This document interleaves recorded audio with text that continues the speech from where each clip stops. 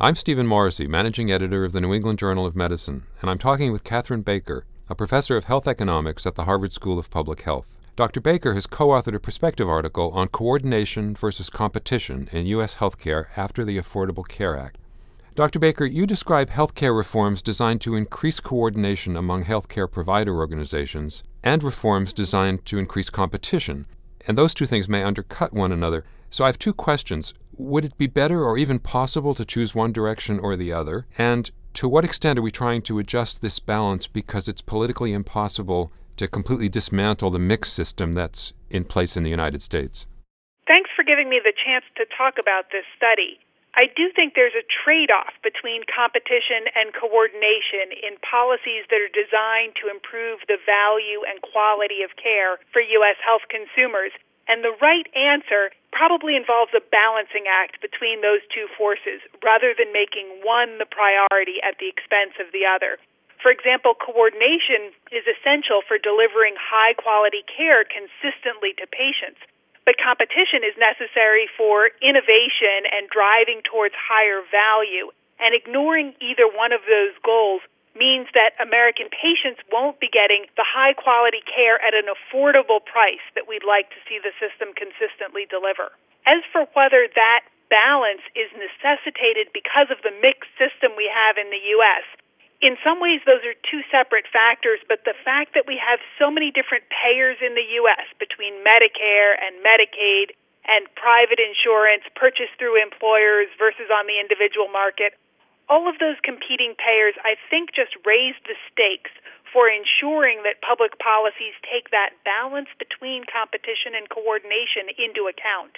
If policymakers don't consider the effects of those regulatory, legal, legislative, environment choices on all of the different payers, they may generate a system that achieves neither goal by propagating regulations or policies that are acting at odds across different markets, even though the same providers are serving the same patients throughout the system.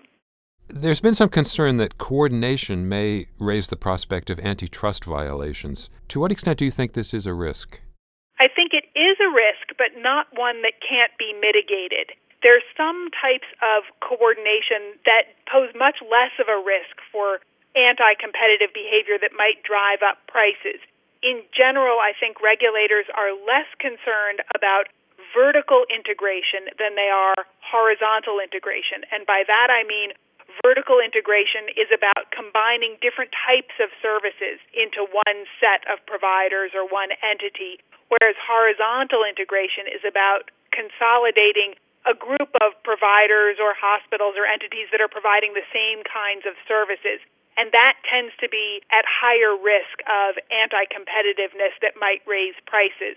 So the first question is integration really necessary for coordination? And in some cases, the answer may be no. Different entities may be able to coordinate their healthcare services without necessarily integrating into the same legal entity. On the other hand, a lot of the policies that promote coordination also promote integration, either inadvertently or on purpose. And that's where I think we have to keep a particular eye on the effects, not only on the quantity and quality of care delivered, but the price at which that care will be delivered. And that's both on the provider side and the insurer side. How have other healthcare systems balanced coordination and competition? Well, in so many ways, the U.S. healthcare system is unique in the world. But one thing that I think is worth noting is that competition is one of the major drivers of innovation. And the U.S. healthcare system delivers a different kind of innovation than we might see in other systems. And that's something that we want to preserve while thinking about promoting coordination. So the balancing act needs to take into account not only value of the current set of services that are delivered, but the effects on innovation to develop new technologies, new insurance products, new medicines. We want to be sure that we don't stifle the practice of medicine in the future while we're trying to manage for high-value care today. You mentioned that well-implemented health information technology is a possible win-win opportunity that can enhance both competition and coordination. So are there any other win-wins? I think promoting competition among insurers to deliver products that consumers can choose based on what their own health needs are likely improves competition without harming coordination. Similarly, better information about quality ought to improve both coordination and competition as long as that quality information is available to consumers in a way that they can use at the time when they're patients in need of care. In your article, you focus on provider organizations, but we've talked a bit here about payers as well. The new health insurance exchanges have certain bottom-line government-defined rules, but they are designed to provide consumers with choices. So do they strike the right balance between coordination and competition? I think there's great hope that health insurance exchanges allow patients to choose insurance products that match their needs the best and promote insurers to get the best value from providers that they can. So I think that's a great opportunity to improve the coordination of high-value care and the delivery of high-value services in a competitive system. The risk there is that as insurers try to drive premiums down by selective contracting, they implement many different insurance policies that make it hard for providers to react to a unified set of incentives. So I do think that there's a need to help coordinate what insurers are doing through exchanges so that providers are getting a uniform or at least a coordinated, compatible set of messages about how to drive higher quality care for enrollees.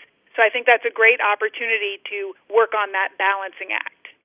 Massachusetts, which has implemented healthcare reform considerably earlier than the rest of the country, has also looked at this balance between coordination and competition. How has that played out? Massachusetts is doing a lot of innovative experiments in lining up incentives for insurers to deliver high-value products and for patients and providers to choose higher-value services. And some of that is seen in examples like the alternative quality contract that's supposed to line up incentives for providers to deliver high-quality care across a range of insurers.